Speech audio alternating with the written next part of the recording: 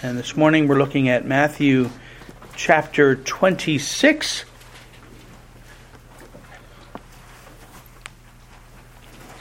Matthew 26, beginning in verse 47 through verse 56.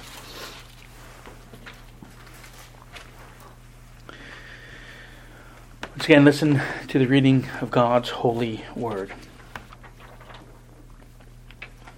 And while he was still speaking, behold, Judas, one of the 12, with a great multitude with swords and clubs, came from the chief priests and elders of the people. Now his betrayer had given them a sign, saying, "Whomever I kiss, he is the one. Seize him." Immediately he went up to Jesus and said, "Greetings, Rabbi," and kissed him. But Jesus said to him, "Friend, why have you come?" And they came and laid hands on Jesus and took him.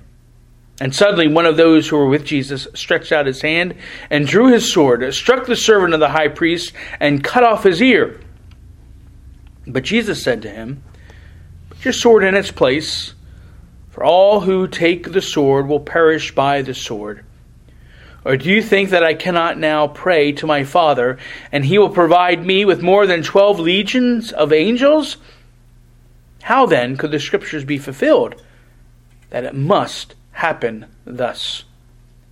In that hour Jesus said to the multitudes, "Have you come out as against a robber, with swords and clubs to take me? I sat daily with you, teaching in the temple, and you did not seize me." But all this was done, that the scriptures of the prophets might be fulfilled. Then all the disciples forsook him and fled. Seek the Lord's blessing on this, his holy word. O Lord God in heaven, we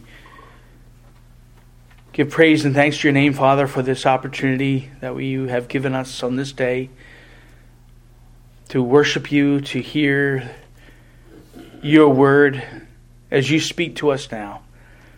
And we pray that your Spirit would accompany your word, and that it would truly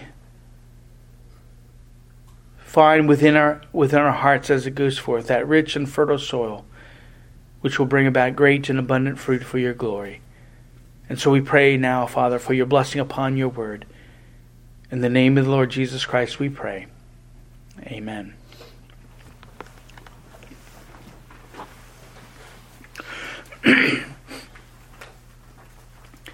Well, as the final days and hours of Jesus' life draw closer, it seems as though so much happens in a short amount of time that it's hard to keep up. And we've already considered this in relation to the disciples and Jesus, and how it was likely kind of an emotional roller coaster for them over these last several days. But as these events keep rolling out, there are others who are impacted as well. In fact, as Jesus' death draws closer, that death that would ultimately secure the light and the hope that is the gospel, as this pivotal event of human history draws near, the sin and darkness hidden in the hearts of men becomes exposed for all to see. And as it does, for those who would then, in response to this exposure, who would humble themselves before the Son of God and call upon his name in faith, well, then their sin will be washed and cleansed, as Jesus will provide that once for all perfect sacrifice for their sins. But for others, for those who continue to harden their hearts, who continue to reject Jesus even after their sin has been exposed, this exposure of their sin will then just further harden their hearts and invite the just wrath and curse of God upon them for their sin, which will ultimately come on the last great day if they do not turn from it. And for Jesus, as these sinful hearts are being exposed in friend and foe alike, Jesus will be further isolated as he enters into this, his darkest hour, This great time of suffering. We've been looking at the humiliation of Christ. We know it began with his birth, with his incarnation, and the lowest state into which he was born, just the fact that he was born into this fallen and sinful world. But now it's truly heightening here, and that Jesus enters this time with no human companion or comforter by his side.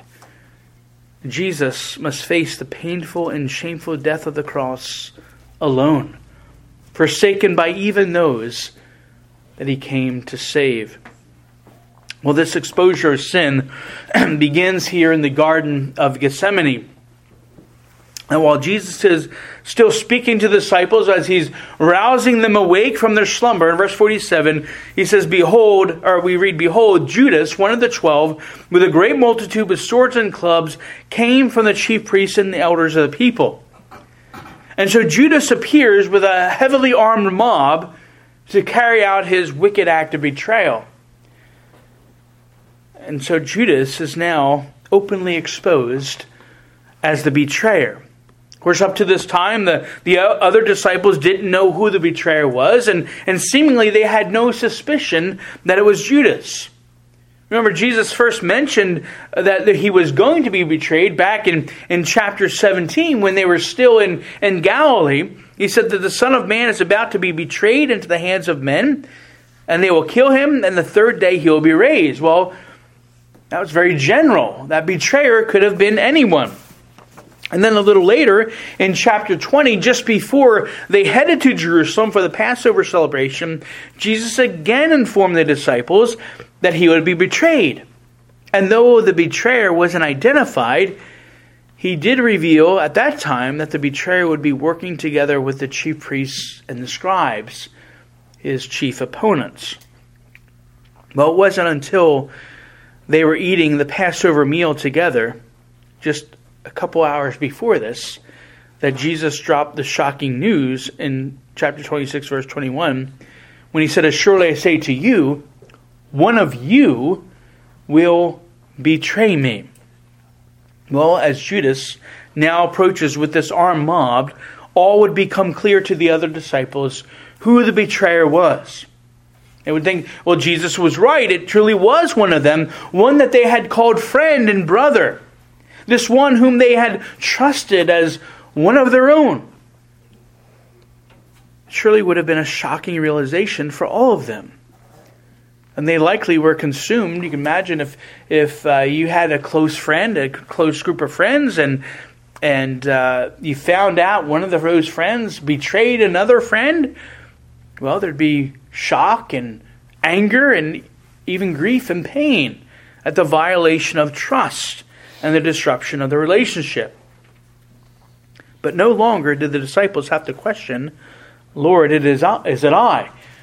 For now they know that Judas was the betrayer. And as Judas approached, Matthew, as well as all the other gospel writers, emphasizes this unsettling truth, that Judas was one of the 12. And again, this is repeated throughout. This point is hammered home. And again, it points out the depths of the treachery involved and the depths of the humiliation and the suffering that our Savior endured for us. In fact, in the Gospels, every mention of Judas in the Gospels, he's identified, or it's either in the context or specifically he's identified as the betrayer or as the traitor or the one who would betray him. And so it's certainly because of this that everyone remembers Judas. They don't remember him for whatever good he may have done. They remember him for this wicked deed because it's drilled into us through the Scriptures that he was the betrayer of the Lord Jesus. Now consider how far Judas had fallen in this, right? Judas was one of Jesus' his close, intimate companions. He was one who was called by Jesus, one who sat at Jesus' feet and received teaching and instruction, one who was even empowered by the Spirit to cast out demons and to heal the sick, one who proclaimed the gospel. Again, this becomes a great warning to us. that there may be betrayers and deceivers in the church. But of course, this warning isn't so that we can then go on a crusade trying to root out those betrayers and deceivers. But no, it's meant to help us and challenge us to examine our own hearts, to see if we are the betrayer, are we the deceiver, and seeking to rely upon the grace of God that it may not be so.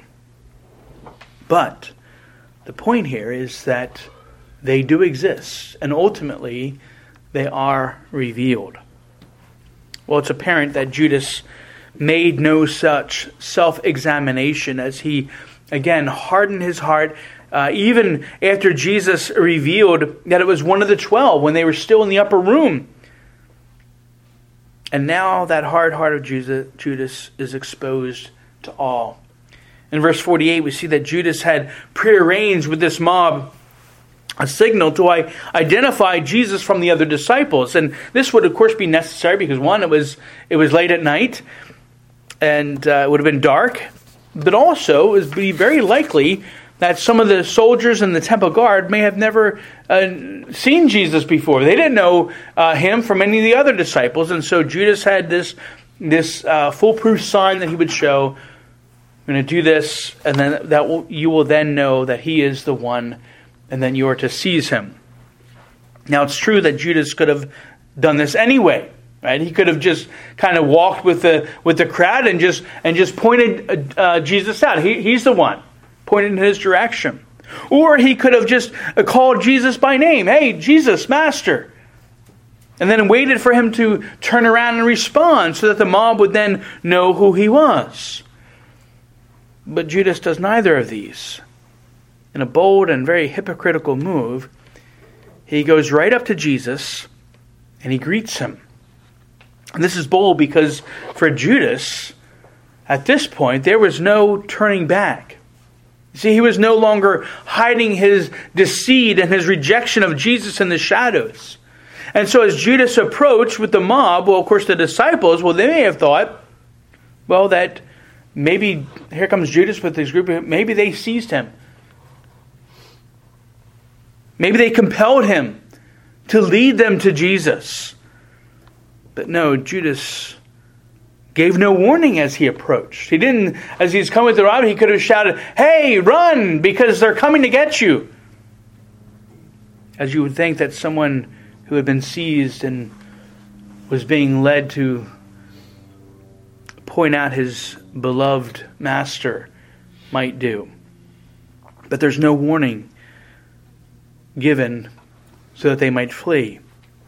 No, Judas goes right up to Jesus and greets him as if nothing was amiss.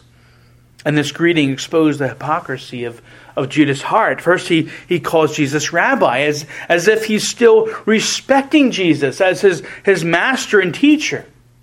And yet there's no respect as he betrays Jesus with this greeting. And of course, to make matters worse, Judas then kissed him. Now, we typically don't go around greeting one another with a kiss, but this was the common cultural greeting in Jesus' day, and of course was a sign of welcome and affection and friendship. And yet this beautiful demonstration of brotherly love is being used by Judas to carry out this great evil. Judas, in front of the mob and the other disciples, puts on this charade of affection and love. Right? Perhaps wanting others, especially perhaps the disciples, to think that he was forced to betray Jesus, or that they threatened Judas to show them where Jesus was. And Judas wants them to think that by some possible chance, he was not really responsible for this wicked deed of betrayal. Indeed, the other disciples, they didn't know at this time that this was all prearranged, that it was Judas' plan to identify Jesus by greeting him with a kiss. They didn't know at this time that Judas had received money for this wicked deed, which he now does. Judas wanted to look his best in spite of his deception and wickedness. Now, the great irony here, and it's truly a tragic irony, is that this is the last time that Jesus will receive any kind of human kindness or affection before his death. This kiss that he receives from Judas is the last kiss. It's the last show of affection that he will receive.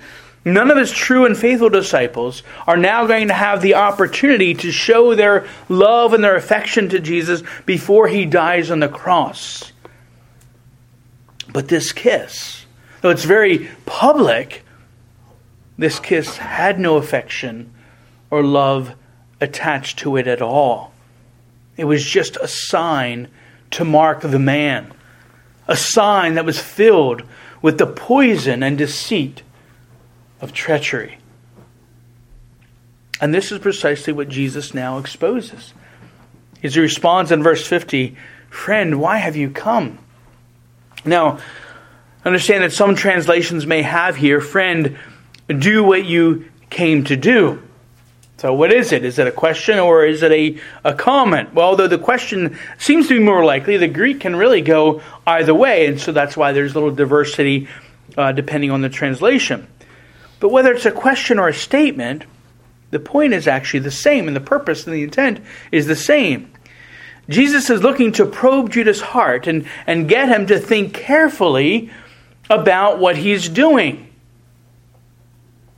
Judas, do you know what you're about to do? Why are you doing this? Why are you here? And Luke 22, verse 48 makes it even more pointed as he has Jesus continuing, "Judas, are you betraying the Son of Man with a kiss?" Right? Judas, think about what you're doing. Think of how despicable this is. It violates every rule of friendship and etiquette and propriety. He's exposing Judas' heart. And by doing so, Jesus is actually giving Judas one more opportunity to turn away from his sin.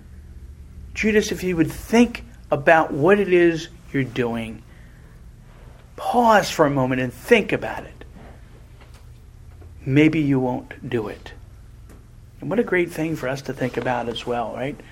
We sometimes become hardened in our hearts and we dive headlong into sin. And sometimes if we would just maybe think about, what is this going to do to me, to those around me? How is it going to be received by my Savior as I trample upon his blood, as he gave himself for me? But Judas would have none of this, and his heart grows colder still. Jesus is also revealing to Judas here, Jesus isn't surprised. He knows, and again, he had revealed this before, when Judas, they were in the upper room, and Judas said, "Is it I?" And he said, "Well, you said it." He knows what Judas has been up to. Indeed, for the betrayal was pre-appointed by the Heavenly Father's eternal decree, even as it's revealed in the Scriptures. Psalm 41, verse 9, "Even my close friend, in whom I trusted, who ate my bread, has lifted up his heel against me." Judas has been exposed, and he says nothing. After this, he says nothing. He gives no response to Jesus. And this probing question, no response. And the soldiers just come and they grab hold of Jesus and they hold him firmly, ready to take him away. Well, this reminds us then that Judas didn't come alone. Right? He brings him with a heavily armed mob. They come with swords and clubs. And this was quite a crowd. In John 18, John mentions that a cohort of Roman soldiers was there. Now, a cohort was 600 men. Now, it may not have been the full 600 men, 600 soldiers. It could have just been a representation. But of course, added to however many Roman soldiers were there, you had the temple guards. And likely behind them were the members of the Sanhedrin, the chief priests, the scribes, and the elders, right? So you had Judas leading the way, the soldiers and the temple guards, the Roman soldiers and the temple guards, and then really the picture of who's behind all this. You have the chief priests, the elders, and the scribes. The chief priests and the scribes, well, they must have been pretty proud of themselves. What they had determined to do just a few days before, back in verse 3 and 4, when they plotted to take Jesus by trickery and kill him, well, this had now become a reality, or at least it had taken a huge step at becoming a reality. And of course, what they were afraid to do, they were afraid to do this during the festival. Well, this is really right in the middle of the festival. They had just finished the Passover, but now they're able to accomplish this. They don't have to wait anymore. Because with this help of an insider who betrayed Jesus, and they do it all under the cover of darkness. Again, an appropriate picture for us of their actions, that evil and deceit happening under the cover of night. And to assure that there would be no trouble in apprehending him, well, they have this big show of force. Again, we don't know exactly how many soldiers, but there were many. It was a multitude, a large crowd of people. And certainly they would easily be able to overcome any resistance that Jesus or his small band of followers might attempt to put up. In fact, it almost seemed kind of overkill. Because you think about it, Jesus had never demonstrated any violence. And certainly Judas would have informed them that it was only Jesus and the 11 disciples that were with him.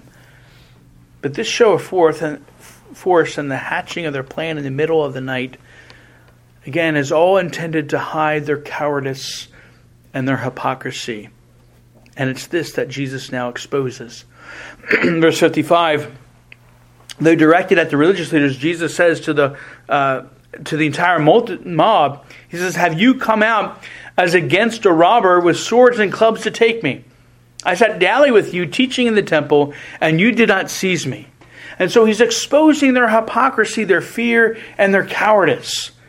Jesus was never hiding from them. He never went around in secret trying to escape their sight.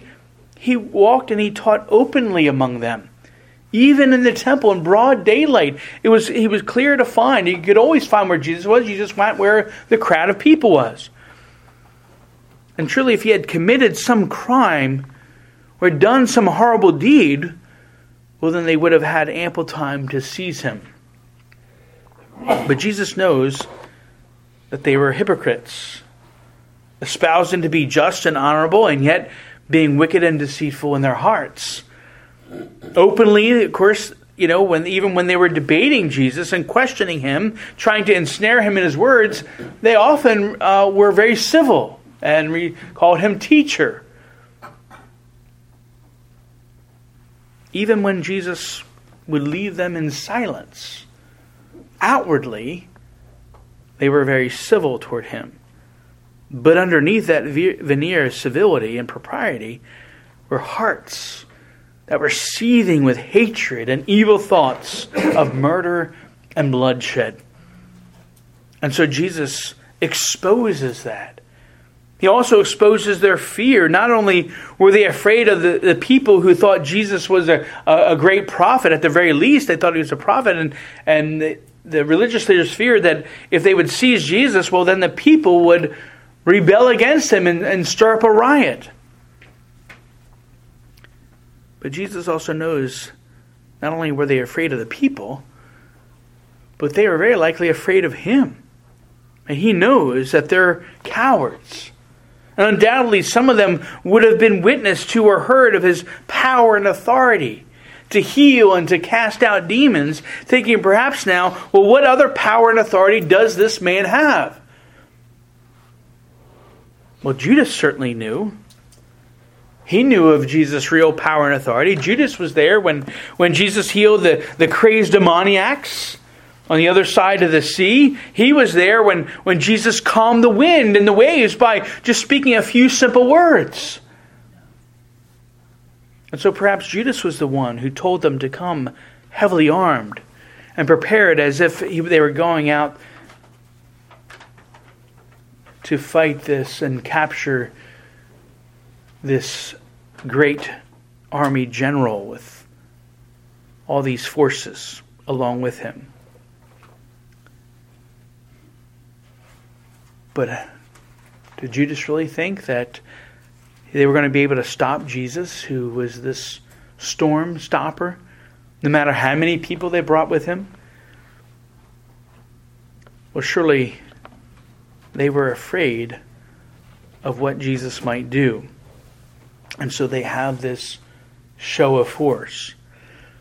But as Jesus clearly challenges them on this fear and hypocrisy, he also shows that this too was all a part of the Father's predetermined plan and purpose.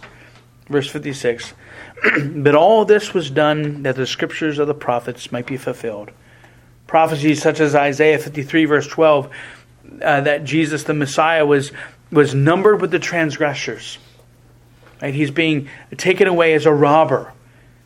They came and arrested him. They were armed to the hilt, and they were coming after, again, this highway robber, a dangerous insurrectionist. In fact, it's interesting here that the word for robber can mean both robber or insurrectionist. And it's the same word that will be used later to describe the one whom Jesus replaced on the cross, Barabbas. Well, this and many other scriptures about Jesus' betrayal. Again, we already mentioned Psalm 41, and again his being surrounded by enemies and mobs of people, as we sang earlier in Psalm 35, and we'll sing again in Psalm 59, the fulfillment of the scriptures. And Jesus' emphasis on this is really a reminder to the Jews that this is part of God's plan. They're not in control. God's in control. And the same message to the disciples. God is in control. I've told you these things, and what I've told you it can be found in the scriptures. Well, it's even a reminder to Jesus to continue to press on and to trust in the perfect plan that his Father has set before him. And that truly that all things are being worked out by the Heavenly Father. But what about the disciples? You see, they too were with Jesus. When Judas and this mob came upon Jesus and seized him, how did they respond? Well, they responded with a rash outbreak of violence. Back in verse 51, and suddenly one of those who were with Jesus stretched out his hand and drew his sword, struck the servant of the high priest, and cut off his ear. Now, Matthew leaves this disciple unnamed. In fact, what's interesting in this whole account is that the only names mentioned are Judas and Jesus. Really, so the focus, all the attention is on this treachery of the betrayal. But in John 18, we discover that this wielder of the sword was none other than Peter. And certainly that ought not to surprise us. Though we're more used to Peter being quick with his words than the sword, we know Peter's great love and devotion to Jesus. And here it seems as though he's perhaps maybe still half asleep, realizing that he had failed Jesus in not standing watch and praying, and also aware of his own previous boasting that he will not fall away even though the others would. And even perhaps wanting that prediction of Jesus that he made that Peter would deny him 3 times. Peter didn't want that to come true. And so he springs into action in his usual impulsive fashion. In fact, it seems that Peter's almost wanting to prove to Jesus that he meant what he said. Back in verse 35, that even if I have to die with you, I will not deny you.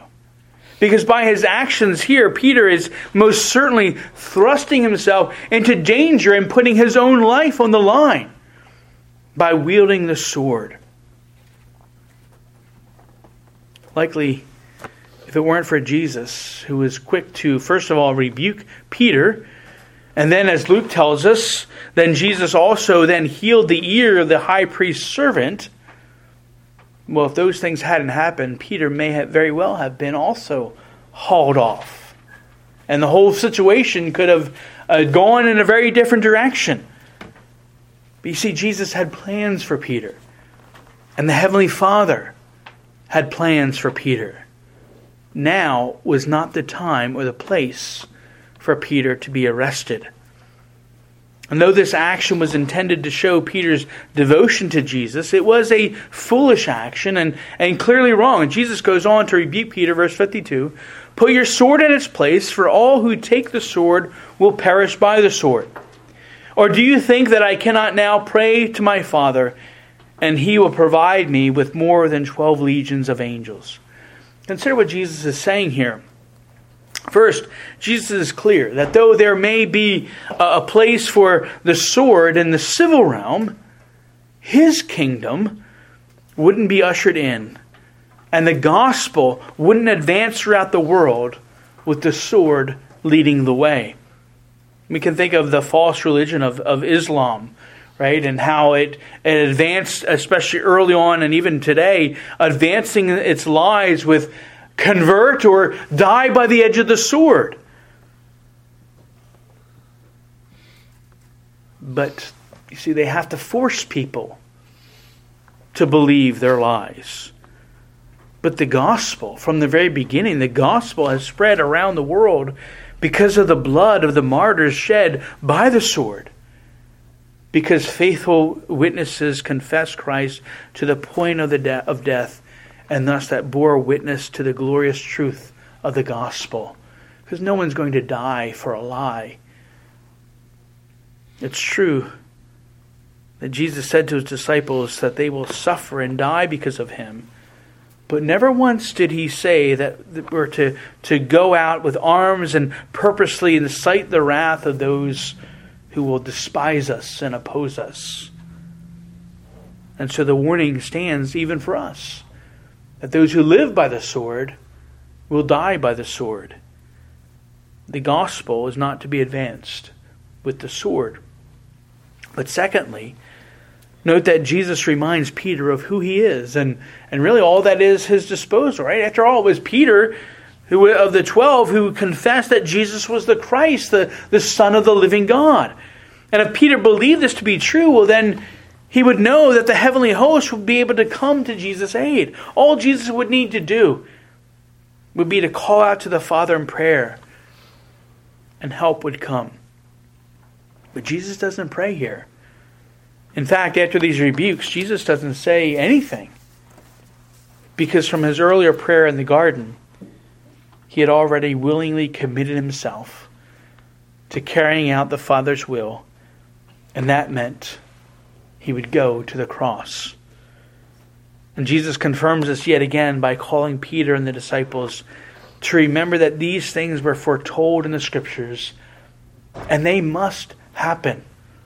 They must happen because God has determined it from before the foundation of the world that sinners like us, would be saved by the Son of God giving His life for us on the cross, paying the penalty and the debt of our sin, enduring the wrath and curse of God for us. But there's one final exposure we need to address, and that's the exposure of the boasting of Peter and the other disciples. Remember, they all vowed that they wouldn't flee from Him. They all would die first before they left and forsook Him. But our passage closes with these really dark and lonely words. The end of verse 56. Then all the disciples forsook Him and fled. And all here means all, and it's emphatic. All the disciples left Him. Despite all their boasting and prideful posturing, they all left Jesus alone. He had no human comforter or friend. And Jesus had warned them.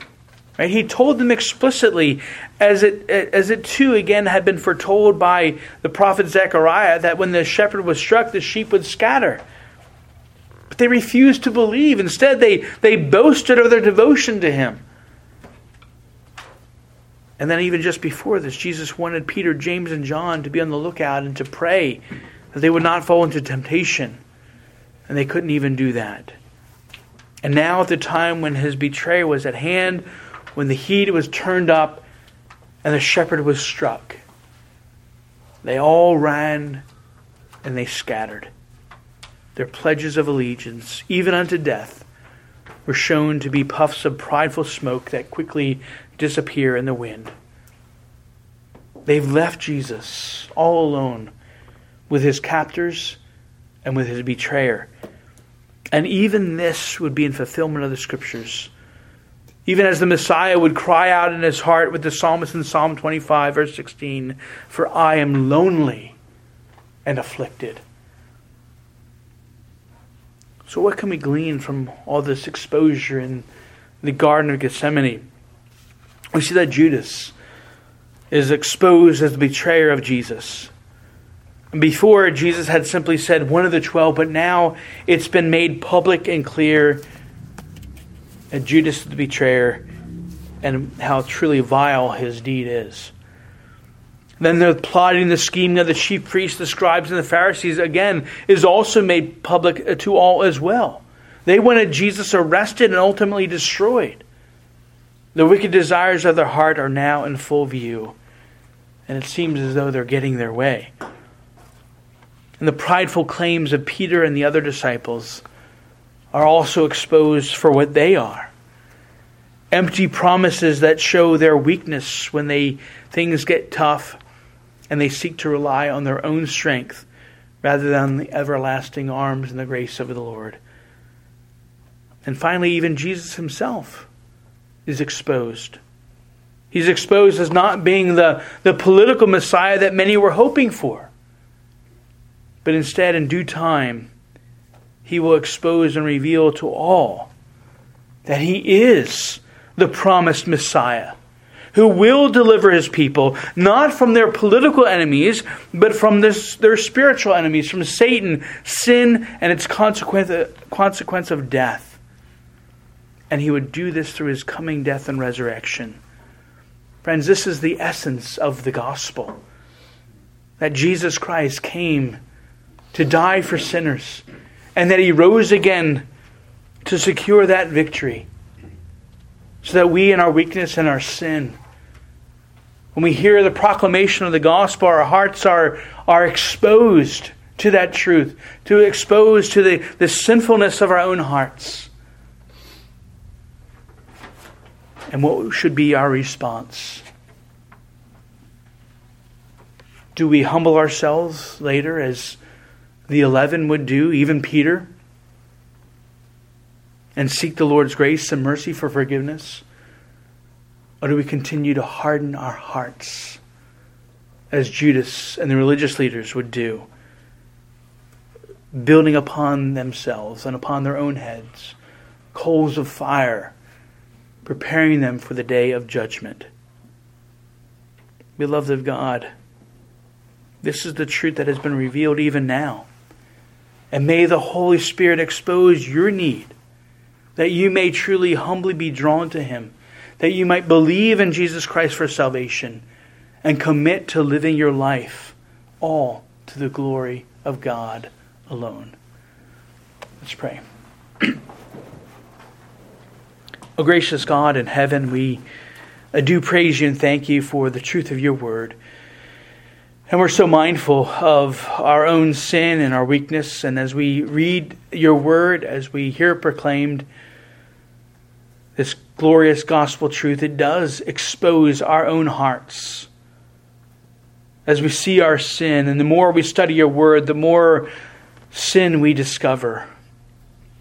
Lord, we pray that we would not harden our hearts, but that we would truly each time humble ourselves, confess our sin, and cry out to you for forgiveness and mercy and grace, which we can be assured is secured for us because of what Jesus has done for us. That this is the truth that has been revealed in your word. And that even as it encouraged Jesus, even during this time, to be mindful of all the prophecies which spoke of him, even the prophecies of trouble and suffering and humiliation that would come his way. And yet he trusted that you, Father, were working out your perfect plan for his good, for our good, and for your glory. And so we just praise you and thank you, Father, for these things. We pray that you would impress these truths upon our hearts as you draw us all closer to yourself. In the name of the Lord Jesus Christ we pray. Amen.